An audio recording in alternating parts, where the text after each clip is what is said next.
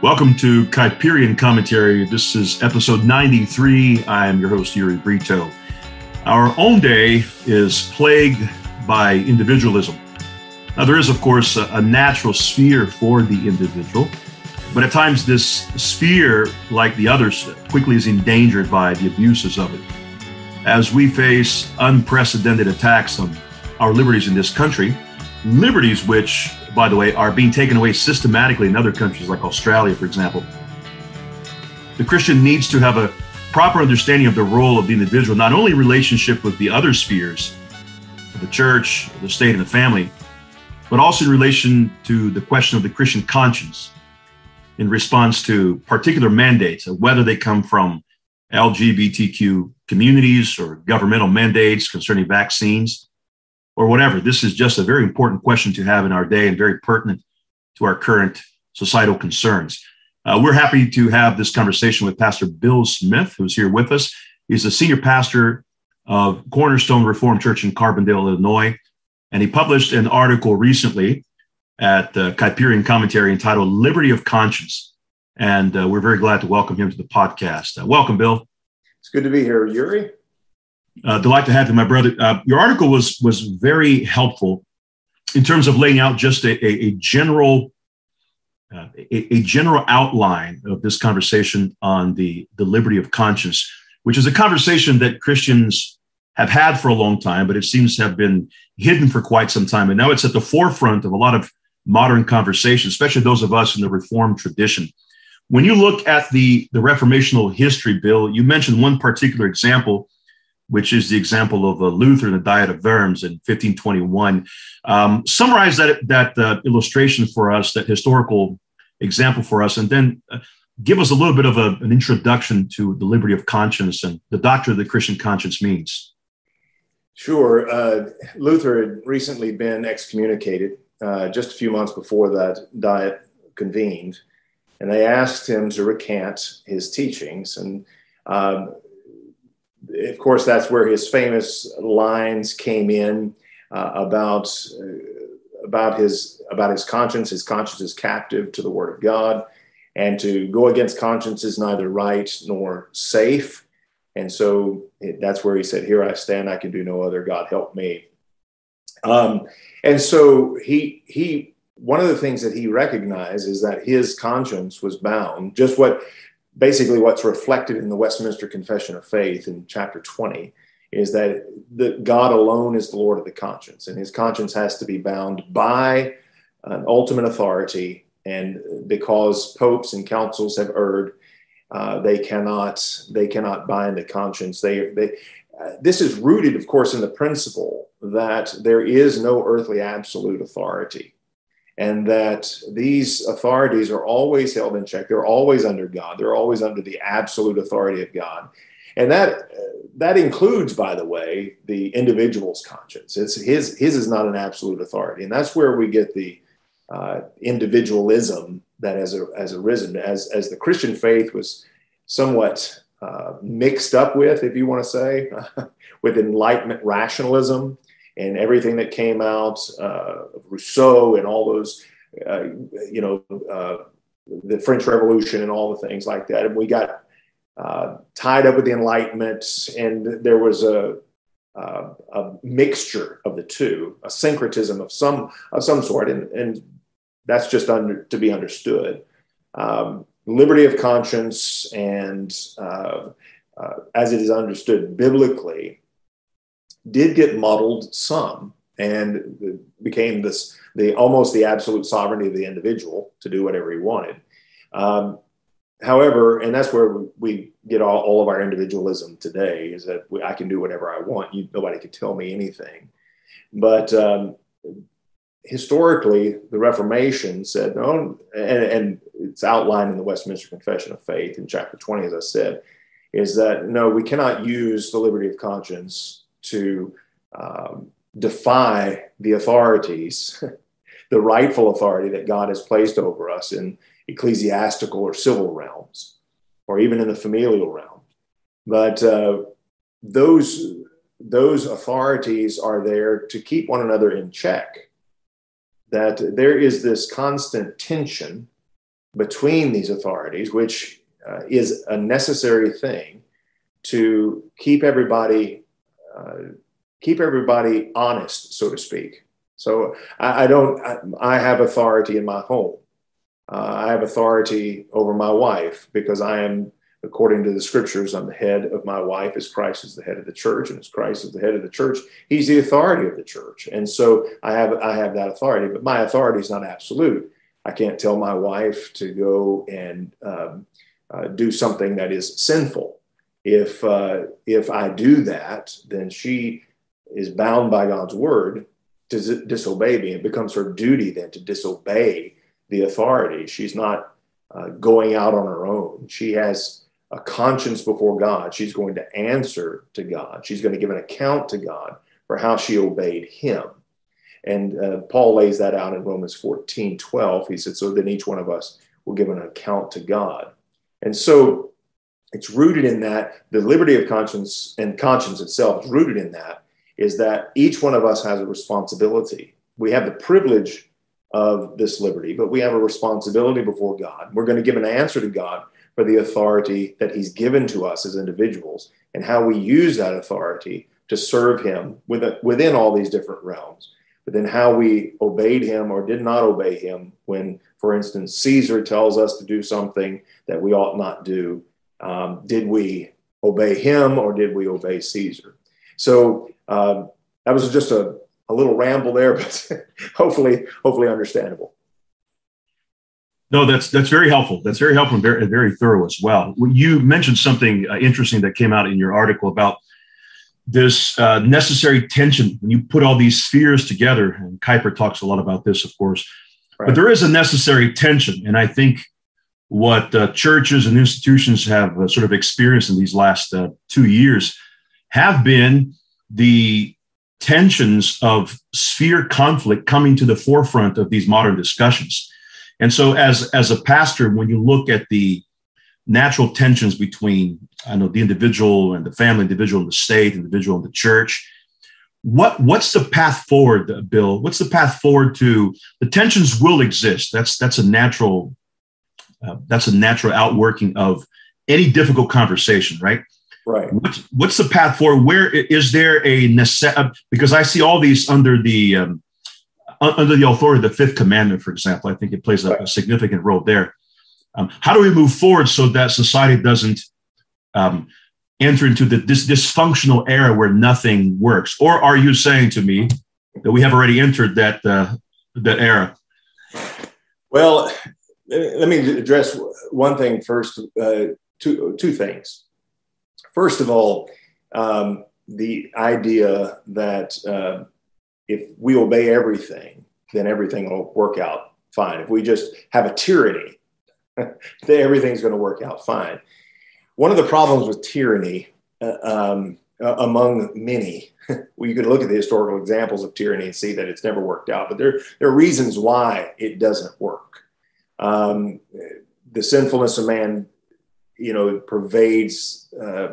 pervades those tyrannical, despotic governments. But we are created as individuals to grow, to mature, to make decisions on our own, to move from priest to king to prophet.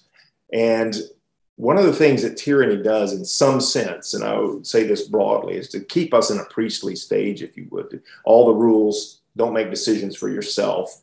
And society, individuals cannot grow under tyranny. We cannot mature, therefore we cannot fulfill the mandate that God's given to us when there's an absolute control over us. Liberty for the individual is necessary. And that's one of the things that, fortunately, in our country, being somewhat grandchildren of the Reformation and our Constitution, even though again, it was mixed up with the Enlightenment, we are still, in many ways, grandchildren of the Reformation. And those principles, biblical principles, came over, grounded in our Declaration of Independence, in the Constitution, in the Bill of Rights, that assuming that we are indeed responsible before God for our own, we have unalienable rights to pursue life, liberty, and the pursuit of happiness, all those things. And so that's one of the reasons why we flourished as a nation, is that because we had those individual liberties, and because we are able then to make decisions and grow as individuals, as families, with that type of freedom. You cannot mature under tyranny. Tyranny is for children. Give them all the rules, control their environment. But as they grow older, they need to have more freedom so that they can learn to make decisions. But as we grow, then, and you can experience this in the home, you can experience this in a society, you can experience this in a church. As they grow, there's a natural tension that grows. I know that your children are growing older. My children, I have some out of the house. I'm just about to move them all out. But as they grow, as they move into young adulthood, there is this tension that grows, even between parents and children, that they want their independence. They want to make decisions for themselves, yet they're still in my household. And so they have to, there has to be a recognition on the parents' part that, hey, they need to grow up. They need to be making decisions on their own.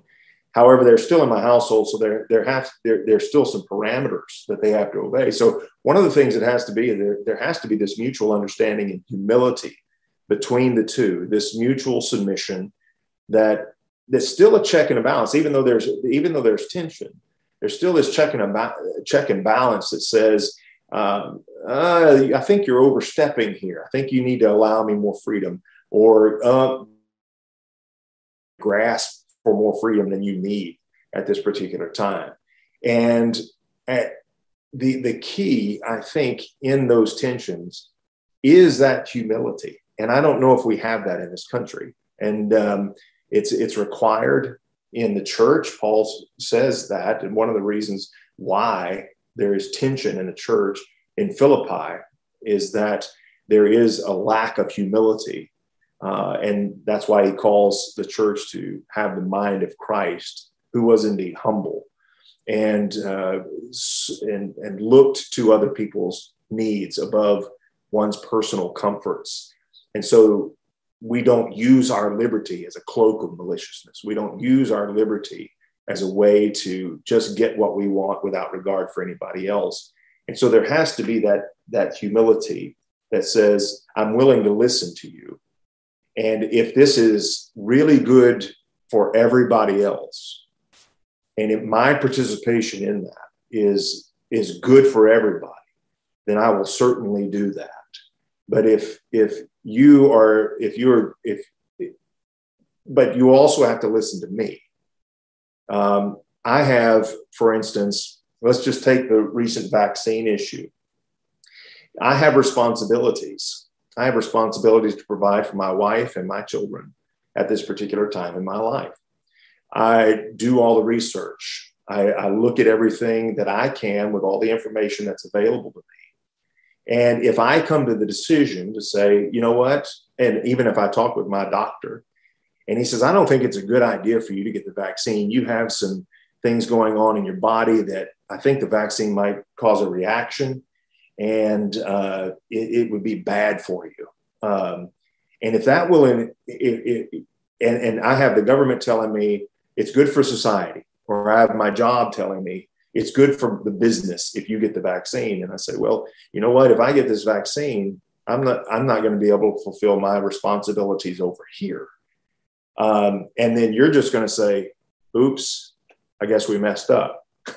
So and then my family's not cared for. I've put them off on somebody else. And it's because I've neglected and I've just kind of capitulated to authority in a way that I ought not.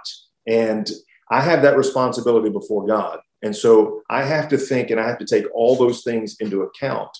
And that's one of the things I think is problematic with all these types of just blanket mandates. Whether you do it in the church or whether you do it in government, is not treating people as individuals. It is kind of this classic tension of the one and the many, and all of us moving to one side or the other. Either we're completely individualistic, or we get into this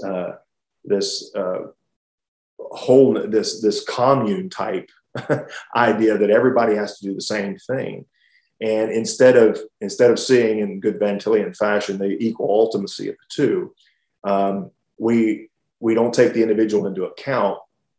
And I think classically in America, we've been able to do that by having exemptions like this, or by having exemptions from these things, to say, we want to take your needs into account. We realize that there are certain things that you need to do, whether medically or religiously, and they're not going to really harm anybody else.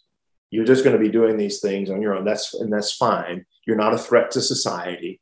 And so we can't allow this while we're going to require this. Or, if you do this, if you do this over here, then there will be consequences.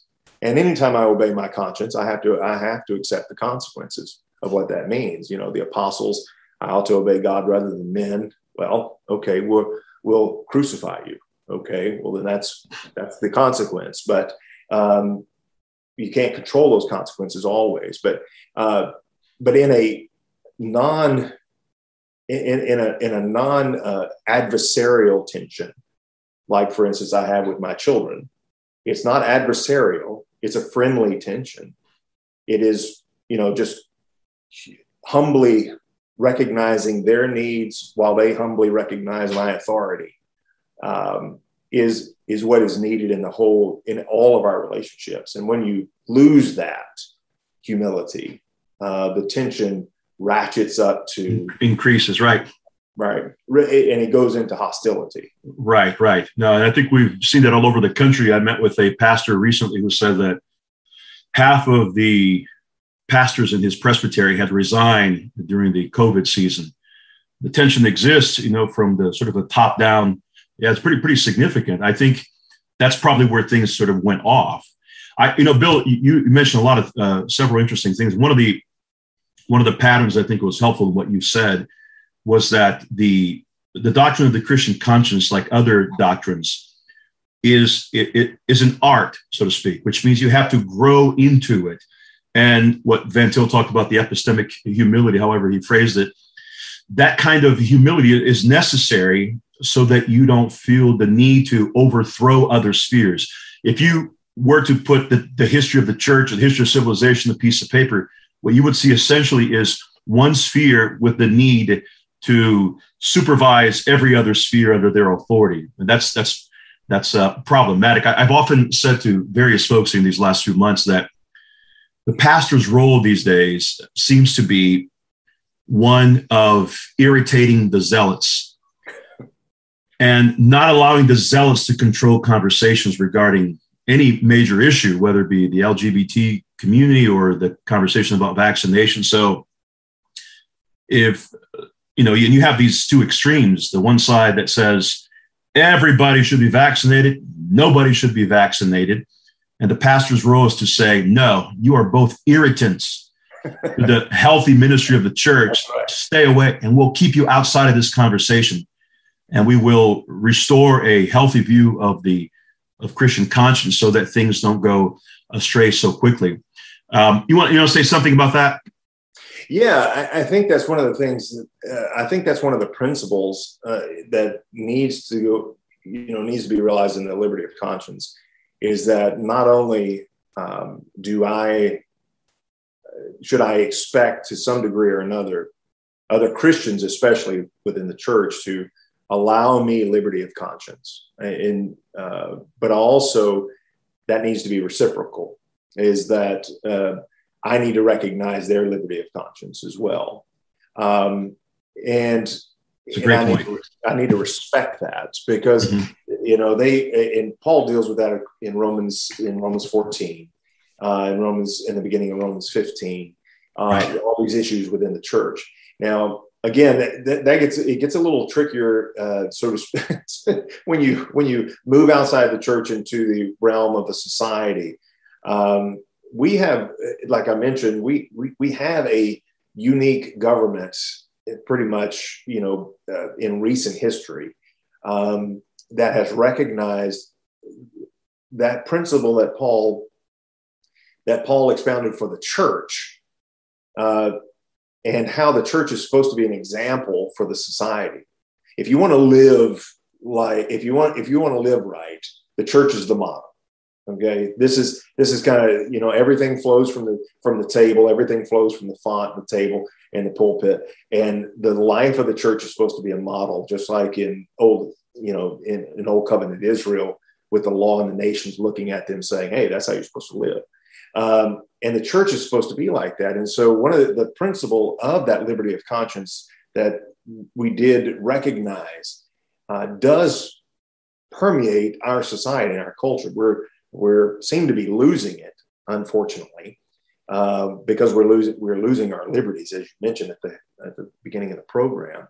And as I was talking to somebody today, and praying with him, is that because liberty of conscience is a fruit of the gospel, we're losing it because we're losing the gospel in our country. And I'm not talking about there are no churches preaching the gospel. I'm talking about in our institutions. There's not just somebody told me the other day that, and I like this analogy, we're trust fund babies.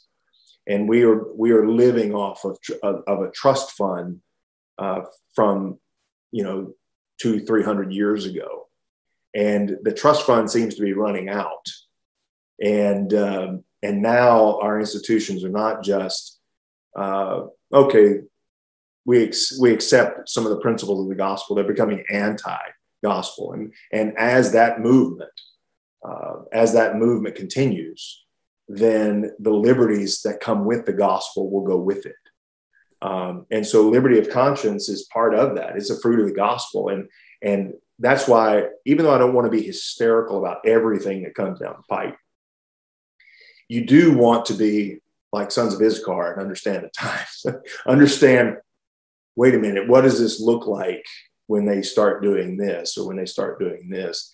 And it becomes a place where we just, if we keep delaying and say, well, we can't use that here, we can't use that here, pretty soon we're going to say, well, now we can't use it at all. It's gone.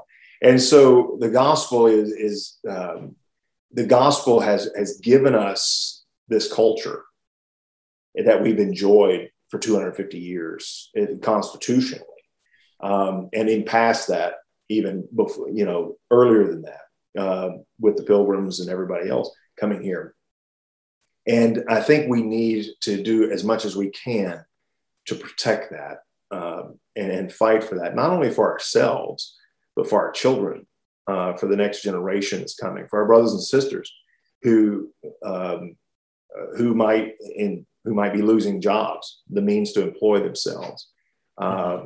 As medical workers are walking out in high percentage because of the forced, vaccinations and things like that. They're losing their livelihoods. They're choosing to do so because of that, and that's part of that. But wanting to provide as much for them and wanting to see the fruits of the gospel in their lives and good for, and everything being good for them. I think we as a church need to be fighting for that, and pastors need to be fighting for that, and need to be fighting for the right, as you mentioned, for vaxxers to get vaxxed, for anti-vaxxers to refuse it. That's their decision. God's given me a stewardship of my body, and if I want to eat broccoli Monday, Wednesday, and Friday because I think that's what's healthy for me, then God bless. But if I don't, I'm going to have to give an account to God for it. But He's given me stewardship of this body, and I need to be, as long as I don't use it as a weapon against somebody else, then and trying to destroy them and disobey them in lawful commands, then I need to have limited sovereignty over what I do. Mm-hmm. I think about this conversation, and you mentioned something very pertinent when you mentioned about the loss of gospel influence. It seems like as the gospel becomes less and less pervasive, the the willingness in which people give up their conscience or their liberty of conscience becomes even more pervasive. Yeah. So that you set the stage for the flourishing of any kind of tyrannical government when the gospel becomes less pervasive, because it softens people's convictions. Right. And it allows people to simply say, okay, whatever you say, and let's go with it. I had one additional thought here as you were speaking, Bill, that the convictions we have at this stage here, as we exercise them under godly leadership and the spirit of humility, everything that you've mentioned, these are gifts from God. Peter Leithart wrote an article this morning, I think, it was a very brief one for the Theophilus Institute called Diagnosing Our COVID Response. And he brought something to my attention that I thought was interesting, is that I'm reading a little bit into it, but the way we exercise our liberty of conscience, our conscience before God, is in some ways a kind of a preparatory test for whatever is ahead for the church. And so if we use our liberty of conscience to deal with abuses, however great or small they are now, that decision is going to prepare us for what is ahead. And right. You mentioned that I think over the years, Christians have become relatively neutral on these matters, thinking that they don't have to give an answer. But I am actually incredibly grateful to God that these issues are now at the forefront of a lot of men in a lot of churches. Because whereas in the past they thought, oh, well, we'll just remain neutral. Now it seems like the matter of Christian conscience has become at the forefront of our minds, and therefore we need to exercise it in a very objective manner. There is no more gray area. Right. It is. Anyway, any thoughts there? Well, yeah, and I think the individualism, one of the reasons, and I mentioned in the article, sphere sovereignty.